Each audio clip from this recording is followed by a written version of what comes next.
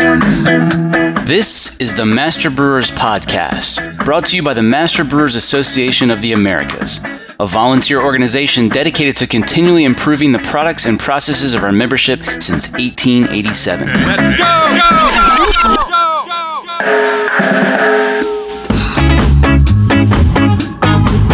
Master Brewers brings you interviews with the industry's best and brightest in brewing science, technology, and operations.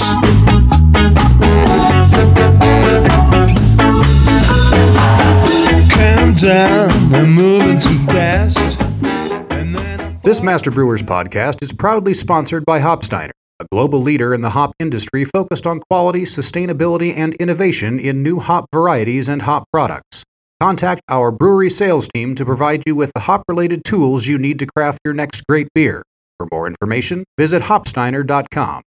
Additional support provided by Every beer has a story, and that's why, for over 95 years, Gusmer Enterprises has offered a full line of solutions, including equipment, analytical instrumentation, and processing aids, all brought to you from leading suppliers and backed by strong technical support. For the solution to your story, go to gusmerbeer.com. And thanks also to Brew Ninja, a brewery software solution that streamlines your day-to-day operations, including inventory, accounting, sales, and compliance, so that you can focus on making great beer. Listeners of this podcast will receive a unique offer by going to getbrewninja.com and using the code BrewNinja21. Before we get started, just a friendly reminder that abstract submissions for the 2021 Master Brewers Conference have been extended. If you ran trials at your brewery, if you did something innovative, experienced a major victory, or just solved a problem that another brewer might benefit from hearing about, why not put together a poster or a presentation for the next conference? I can't wait to see what you come up with. Maybe we can even talk about it here on the show. Check the show notes right now for a link on how to get started.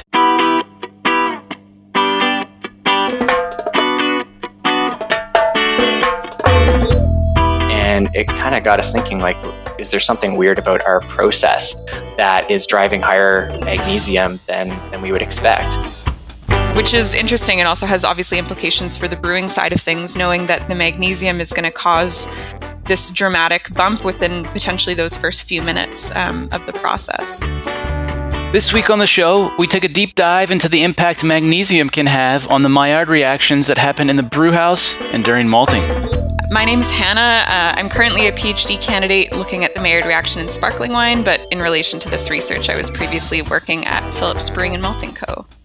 I'm Ewan Thompson. I am the founder of Raft Brew Labs in Calgary, Alberta, Canada.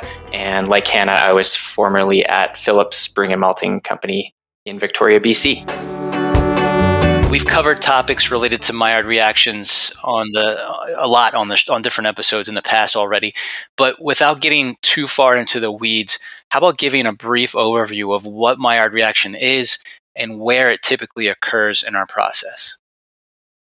The Maillard reaction is a reaction between reducing sugars and amino acids or proteins or polypeptides, and it participates in sort of a multi-step reaction cascade, the implications of which at the end have sensory and nutritional implications to the beer product or to whatever food product that the Maillard reaction is happening in. Yeah, so these are big complex cascades in beer. They think there are hundreds, maybe thousands of different compounds produced through this. And when you start to look at the way that these compounds start to rearrange themselves, you can understand why, because you've got 20 different amino acids present, a bunch of different sugars present, and they're all reacting with each other and rearranging to allow space for additional amino acids and additional sugars to be added in, and for these compounds to actually combine with each other. So by the time you get to melanoidins, which are kind of the largest compounds made out of these reactions, you're really making like polymers or kind of repeating units of some of these things. And so, we're really looking at thousands of these sorts of compounds. They're really important in the malting process, first of all, because of the kiln step. So you've got a lot of amino acids and reducing sugars present in the germinated malt. And when you go to kiln, even with a pale malt kiln, you're still going to have Maillard reactions forming. But then especially when you go into the more sort of caramel malts and roasted malts, you're going to see that to an even greater degree because of the added heat, the extra heat that you're seeing. So usually the sweet spot that Hannah and I actually learned through our experience with coffee roasting as well was that about 300 to about 330 Fahrenheit is kind of the sweet spot for Maillard reaction formation. So, so that's kind of where the kilning comes in with malting. So on the brew house side, same idea. This all happens in a liquid setting, obviously, but that does not inhibit the Maillard reactions. So you're seeing in the brewhouse boil in particular, but also at the mash step, you're going to have Maillard reactions forming. Cool. So some Maillard reaction products have color and some don't. Explain that. Yeah, so the ones that we're looking at as significant contributions to browning are these melanoidin compounds, or sort of those final big high molecular weight compounds. But some of the intermediate products that are formed before that can also contribute sort of like yellow or some browning pigments as well. But sort of all along the way, those browning compounds also have sensory contributions. So that's sort of the other side of that as well. Okay. I understand this all started because while working at Phillips Brewing and Malting, you began to notice rather high levels of magnesium in wort samples. Yeah, looking back over our historical routine testing records for our metals, which we would usually do about every 6 months on a finished beer, we were actually kind of shocked that we hadn't noticed it before because the levels were relatively high. If you look at Charlie Bamforth's paper from about 2010, he really dug into the magnesium levels in beer, in finished beer, and established this sort of bound of about 120 milligrams per liter or parts per million as an upper range for commercial beers. And so we started to look at our numbers and they were right up there into the 120s for sure. And it kind of got us thinking, like, is there something weird about our process that is driving higher magnesium than we would expect? And so we had this malting plant on site at Phillips that had been installed a few years previous, and our lab was really tightly connected with this malting plant. It was part of our quality program to make sure that the malt was in good shape. So we started going right back through the process to really dig into where the magnesium might be coming from, and we found it right back into the pale malt that was being produced on site at Phillips. One of the first things you did was benchmark against magnesium levels in other beers, 38 different beers to be specific. Tell us about that. Yeah, we were just sort of after a bunch of different industry beers to sort of make sure that what we were seeing was real, also just to sort of validate it across other samples. So we collected beers. We had a lot of breweries really generously donate some products to us. They were super excited about this, as well as going to the liquor store and just stocking up on a lot of beer on the lab budget to run for analysis. So we basically just wanted to expand the scope to see if what we were seeing was an anomaly just within our product or if it sort of spanned the larger industry as a whole. And through that work, you observed that the all malt beers had significantly higher magnesium than the adjunct beers, right? Yes. So Hannah was collecting all these beers from across Canada.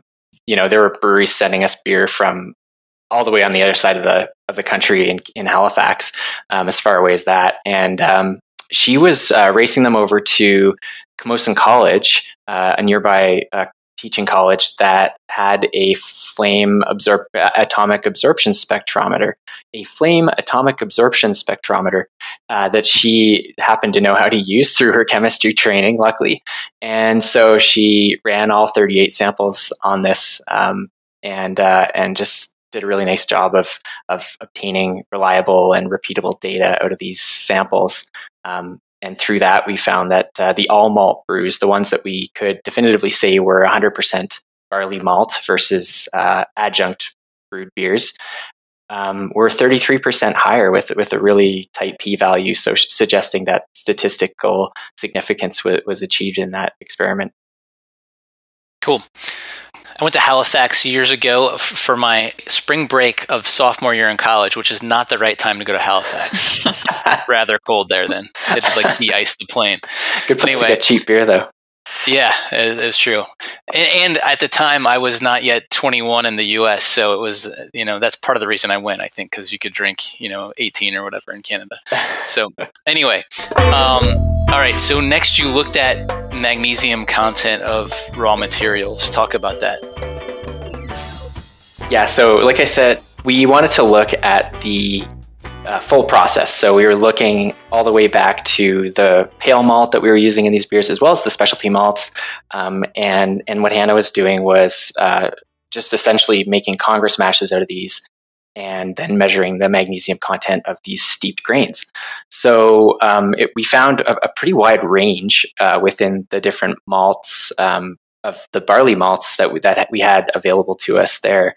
And then we also ordered a whole bunch more to see what sort of levels we would see in adjunct grains. And maybe Hannah, you can comment on that. Yeah, the idea being with that was to sort of trace back what we were looking at in the finished beer products, that sample of beers from sort of all over the world, looking back to their ingredients, seeing what was used there, and then trying to see if there was any relationship between ingredients and magnesium content, since that's what we found in-house. But yeah, we found some interesting results in there. We found that the organic malted barley had significantly lower magnesium content compared to other different types of the barley samples. And then again, across the board, some of the adjuncts were also very low. So we could sort of tie that back in with our beer results that we collected. All right. So how did you form the hypothesis that magnesium was driving Maillard reactions?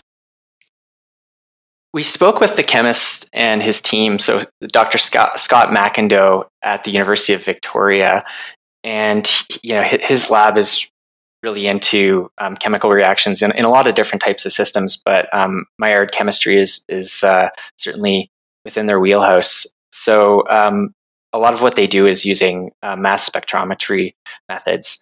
And he had this suspicion that magnesium, knowing what it could do in other types of model systems that they worked on, would probably help catalyze or at least accelerate some of the reactions that we might see in beer. And being a beer lover himself, he was just over the moon about jumping into this project with us. And so we designed it up together and had a really good group of students working on it at that university with us. Okay, so you set up a few experiments to observe Maillard reaction at various magnesium levels. Talk more about that. Yeah, so one of his students, Isaac Omari, went in and actually did effectively what amounts to a dose response curve of magnesium in a model system as well as in full strength beer wort. So in the model systems, he's just using an amino acid. So take your pick, really. But we chose 3 different amino acids to test individually against maltose. And maltose being the predominant reducing sugar in wort, it made a lot of sense just to use these really simple model systems in this reductionist experiment. So Isaac went in and just boiled up these model systems and looked for color changes. First, he was just doing it kind of qualitatively to see if he could actually observe what was going on, and then going offline and doing some of the GC-MS work, mainly mass spec work, actually. And he was noticing these yellow color changes when he would boil these mixtures together. So that was the first indication that we were probably getting melanoidin formation. Yeah, so looking at single amino acid, single sugar systems for each of the 3 amino acids that we looked at, Isaac was basically looking at this, trying to find out what was being produced.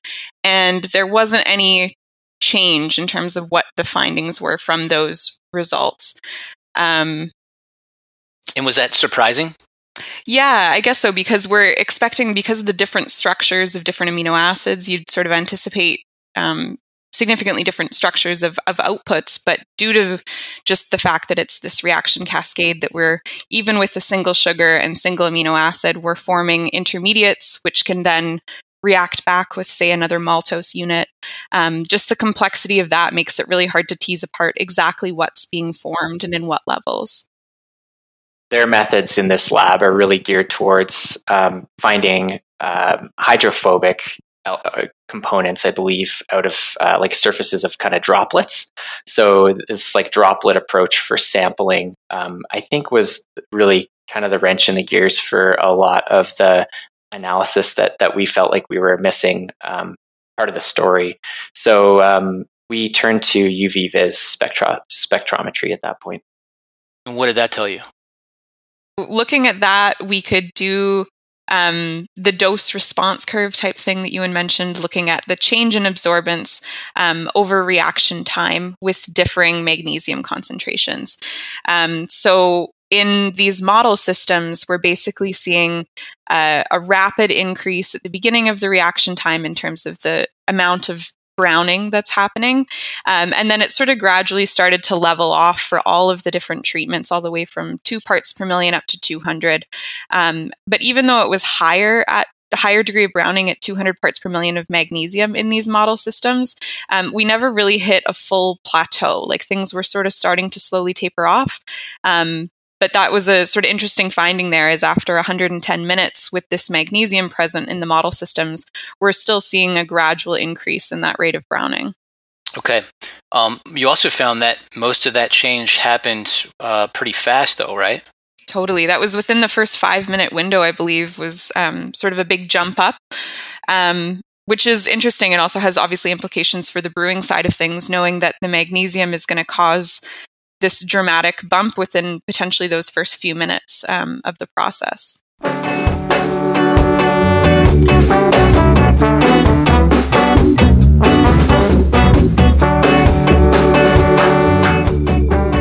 Coming up.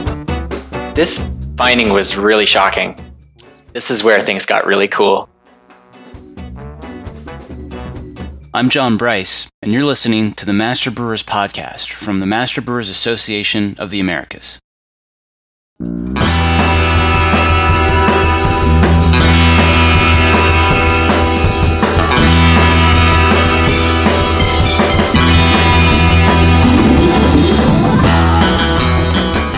There's really only one thing that keeps this podcast going, and that's when listeners like you take the time to thank our sponsors. The next time you talk to a rep from one of these companies, be sure to thank them for their generous support. Get to know Proximity Malt. We malt superior, European-style, low-protein varieties grown close to home in Delaware and Colorado. Domestically grown, precisely malted to style. With our team of seasoned experts and 2 brand-new malt houses, try what's really new in malt. Check us out at www.proximitymalt.com. Brew Monitor from Precision Fermentation works with your existing fermentation tanks to track dissolved oxygen, pH, gravity, pressure, temperature, and conductivity in real time from any smartphone, tablet, or PC. Get started for 30 days risk-free. Visit precisionfermentation.com/MBAA. This episode is also sponsored by More Beer. Visit morebeerpro.com to browse ingredients, equipment, and more. HS Sativa, brought to you by BSG Hop Solutions. Meet the latest in the BSG Hop Solutions portfolio, HS Sativa. Strong expressions of stone fruit, floral, and resinous pine flavors and aromas define this blend, crafted specifically for use in hazy IPAs and other hop-forward beers. HS Sativa is ideal for aroma, whirlpool, and dry hop additions to hazy and juicy IPAs, or for any other hoppy styles where a combination of citrus, tropical fruit, and pine aromatics are desired. Go to bsgcraftbrewing.com to learn more, or call 1-800-374-2739. There's one more sponsor I should mention, and that's Fermentis, a global supplier of active dry yeast. You can listen to Kevin and Marcelo talk about the shelf life and performance of active dry yeast on episode 93. And here's what's coming up on the Master Brewers calendar. June 15th, there's a Master Brewers webinar titled Brewing with a Social Mission, Bringing Peace Through Prosperity. There's another webinar June 24th on the topic of minerals in brewing water.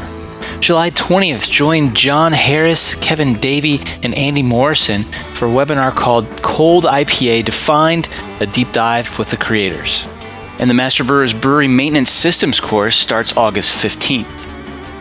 I really hope we get some in-person district meetings on the calendar soon. There's one big meeting that's on my calendar. I hope it's on yours. The 2021 Master Brewers Conference will be October 28th through the 30th in Cleveland.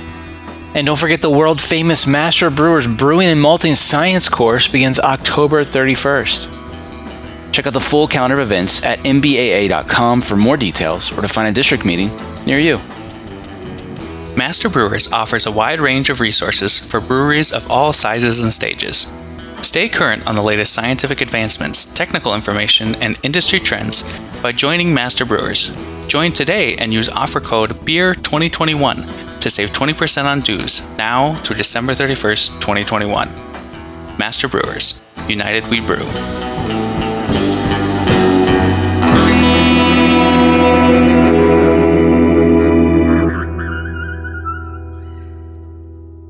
Now back to the show.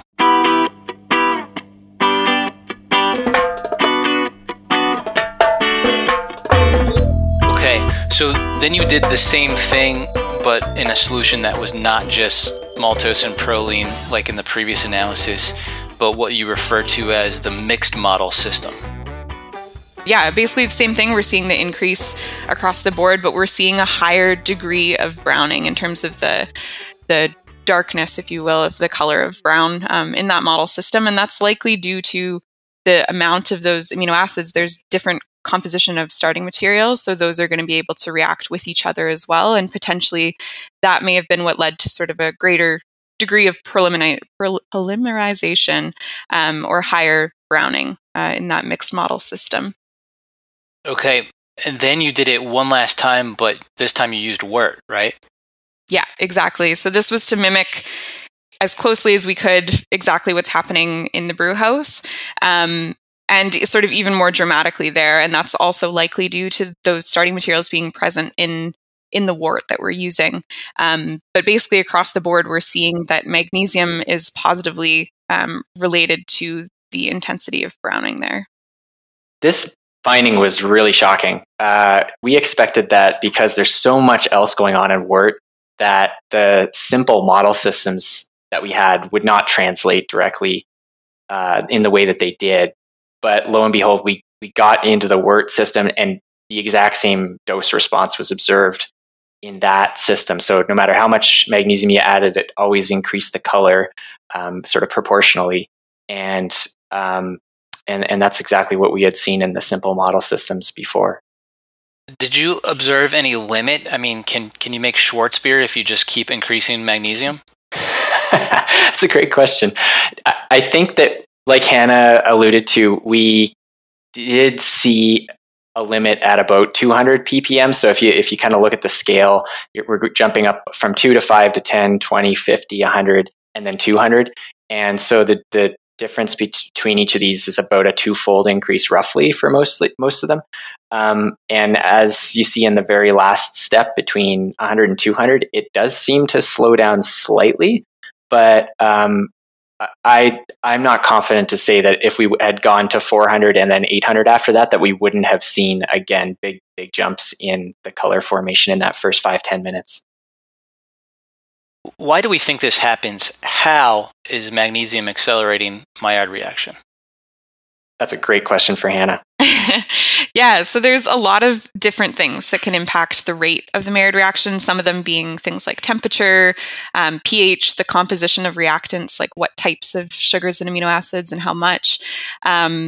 Obviously, the presence of metals like magnesium that we see here, time, things like that. But one of the things that came out of this paper, one of the proposals from the McIndoe group was looking at water activity or reduced mobility of the water due to the presence of magnesium and how that might lead to better facilitating that interaction of the sugar and the amino acid.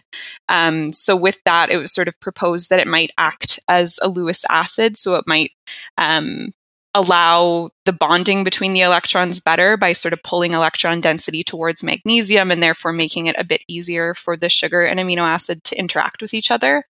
But sort of the exact mechanisms of those things aren't super clear across all of the literature. So it's interesting that what we saw still supports that in terms of their understanding of the chemistry behind it. You also studied what would happen if you added magnesium later in the process. Talk about that. This is where things got really cool. So we had seen this curve in the first 5-10 minutes. And we knew that the bulk of the changes were happening here. But that was also coinciding with when we had spiked into magnesium. So we were wondering if we added the same amount of magnesium downstream at the 20-minute mark, 40-minute mark, 60, 80-minute marks, would we see the same jump? And it turned out that we didn't see anything, no budging whatsoever of color following those 20-minute, 40-minute, and so on additions of magnesium. So something was going on with the reaction kinetics where something was either being used up in the reaction that magnesium was no longer able to drive the reaction forward, or the magnesium itself was being sequestered by one of the reaction products. That's pretty cool. Okay, so what are the implications of this research? So I think when you pick up on that point about the magnesium no longer having an effect after the first 5 or 10 minutes, what that potentially tells us is that once melanoidins are present at a certain level in the wort, that magnesium is no longer really going to have the impact on color. So it's no longer going to drive these reactions forward. So if you were going to try and use magnesium to drive some of the other impacts that it can have in beer, some of the known impacts like isomerization of hop acids. So we know that it can help hop utilization, for example. We know that it can counteract the flocculation and agglomeration effects of calcium for yeast. So if you wanted to try and counteract that effect in yeast, you can add magnesium. So these are the sorts of things that magnesium is good for. People talk about how it creates, a different kind of bitterness and so on as well. So lots of things to explore within beer when you're looking at magnesium. And if you were worried about, creating too much Maillard chemistry with the magnesium additions that you wanted to make, then the trick would probably just be to wait until delay them. Yeah, wait until 10, 20 minutes, 30 minutes into your boil and then start adding it. So magnesium is really potentially adding yet another layer of complexity to wort and beer. Yeah, we think that the level of magnesium that's present in different types of malts and adjunct grains as well is something that brewers really need to think about in terms of controlling their end product. We knew before that it affects hop utilization and bittering. We know that it affects yeast health and viability. And now we know that it can affect color as well. So for any brewer out there, I think it's really does you a favor to think about where your magnesium stands in your different types of beers. And if you really want that fine control over, say a really light Pilsner color, it would serve you well to think about what your magnesium levels are at before designing that recipe. Let's say a maltster wants to use magnesium to drive Maillard reaction, so they go up to 200 ppm or whatever is determined to be high but acceptable. Are they going to notice a bigger gain in pale malts or in malts that are already processed with intent to achieve a lot of Maillard products? Well, that's a really good question, John. I think I can answer that with one part of it anyway. I would say whichever one starts with the higher level of melanoidin is likely going to sequester the magnesium that you add to it before it browns. So you would probably see a greater increase in the pale malt as a result of that, knowing that melanoidins have been found to sequester transition metals, including magnesium. Yeah, and just to add to that, I think also, it's a hypothetical situation, but with metals at that level, in the experiments we ran, we were looking particularly at browning. But since we know that the pathway that leads to browning also leads to a whole slew of other compounds that might have sensory implications, even though your malt might be darker, it may not be like the flavor profile that you're going for. So accelerating the Maillard reaction could make your malt pretty brown, but it could make some sort of different flavors that maybe you weren't anticipating as well. How about the brewer? Can the brewer have a significant impact on Maillard reaction if he adds magnesium to the brew kettle? Sounds like yes. Yes, and the impact we're seeing is on the order of 100 parts per million magnesium should drive a difference in color of about 0.15, 0.2 SRM. So, if you were going to go significantly higher than that, then you would easily be able to see a difference in a lighter colored beer. Could magnesium be a valuable tool for brewers making specialty beers with, say, coffee or some other non-malt ingredient that we might want additional Maillard products from? That's a cool idea. Yeah, I guess similarly to what Ewan suggested, that adding it, the timing of magnesium being introduced in that process is pretty key, because with something like coffee, with it already having a lot of those Maillard products in there, again, it might sort of sequester things and slow down any additional browning or sort of flavor contributions there. But yeah, I think it could definitely have an impact on increasing Maillard formation. It's just a matter of the dose and when. Timing is everything. Yeah. How might yeast nutrient play a role here? I'm not familiar with magnesium being included in a lot of yeast nutrients. Do you know if they are typically, John? I don't know, but I guess I meant more of like, you've got a lot of FAN coming in with yeast nutrients, right? So if you kind of, if you leverage, if you're already using yeast nutrient anyway, and then you introduce this magnesium here, like, is that sort of a perfect storm?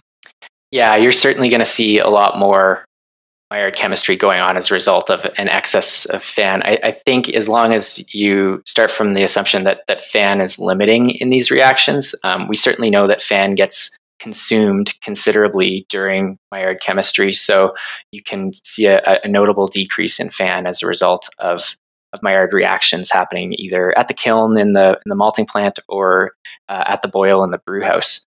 So yeah, I would assume that adding excess FAN in the form of yeast nutrient would probably drive a lot more Maillard chemistry. Some of that is going to result in things like hydroxymethylfurfural, things that we generally consider as being undesirable, while others could be considered desirable Maillard products. So things that lead to pleasant aromas. And based on the style of beer you're aiming for, I think these are things that every brewer should be considering during the recipe design process. Hannah, you've been doing some authentication work in the wine world that sort of spun out of this study. Talk about that. Yeah, for sure. This is, so I basically did this study the year before heading off for my graduate studies in sparkling wine, looking at the Maillard reaction. So it was so perfect.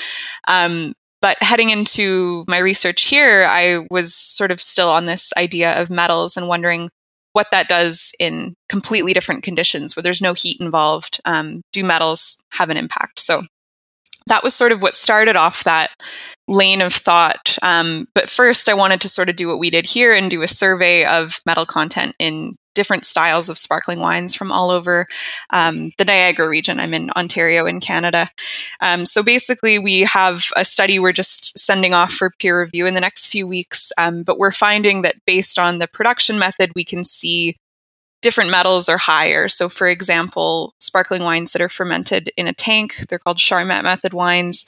We're seeing higher chromium and nickel content in those wines compared to sparkling wines that are fermented in the bottle. So that sort of indicates that some metals might be useful for authenticity tracing. And with magnesium in particular, in beer, we know that different fertilizers that are used in growing those grains can potentially carry through the process. And I know that was suggested in, I think that was the Bamforth paper, was it, Ewan? That's right. That implicated basically potash fertilizer as the vector for magnesium. So like a potential application of this is looking at breweries that are claiming that they're doing 100% malted grains and maybe running it and seeing that their magnesium levels are just too high for that, or too low for that, and potentially they're using adjuncts as well. So there's sort of an element of it that could be used for sort of authenticity tracing or fact checking in terms of what ingredients they say were used versus what was actually used. So yeah, fermentation forensics. Probably takes a little more work on different metals being analyzed and triangulated within that context, but like in the same way that Hannah is talking about with her sparkling wine studies. And then finally, I would just add, this whole thing was just so exciting to see that that amazing spirit of collaboration that comes out of the craft brewing sector anytime anybody's doing something exciting. There were so many breweries across the country just getting so amped about this whole project. So I just wanted to thank those breweries, even the ones, going as far as sharing their recipe info with us, which was amazing. So Russell Brewing Company, Le Castor Brewing Company, Blind Man Brewing, Hoyne Brewing, Two Crows Brewing, Lighthouse Brewing, and Sleeman Breweries all provided beer, sent it across Canada to us, shared recipe info in some cases, and we're just really excited about the whole thing. So thanks to all of them. And that same spirit of collaboration is leading us to join forces with a whole bunch of craft breweries on finding ways to reverse the overdose crisis right now. So you can check out eachandevery.org and find us on social media. That was Hannah Sharnick and Ewan Thompson here on the Master Brewers Podcast. If you want to learn more about magnesium-accelerated Maillard reactions, check the show notes for a link to Ewan's 2020 World Brewing Congress presentation. And don't forget that it's not too late to submit your own abstract for a presentation or poster at the 2021 Master Brewers Conference in Cleveland. If you ran trials at your brewery, if you did something innovative, experienced a major victory, or just solved a problem that another brewer might benefit from hearing about, why not put together a poster or a presentation for the next conference? I can't wait to see what you come up with. Maybe we can even talk about it here on the show. Check the show notes right now for a link on how to get started. My fist full of courage. I joined District Mid-Atlantic back when it was dominated by large breweries, and I was often one of the only craft brewers in attendance. I'm so glad I joined. That membership has been incredibly impactful to my career, and I've made so many lifelong friends from those meetings. If you're not already a member, I highly encourage you to join. And there's no time like the present because new members can use promo code BEER2021 or the link in the show notes to save 20% on dues.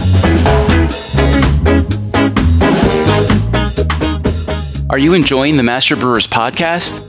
Let me tell you about a simple way you can help us keep making more. Take a minute to thank our sponsors. There's no way we could produce this show without generous support from sponsors like Hopsteiner, Brew Ninja, Proximity Malt, BSG, Gussamer, and Precision Fermentation. So please, let them know you heard their message on the Master Brewers Podcast and that you appreciate their support.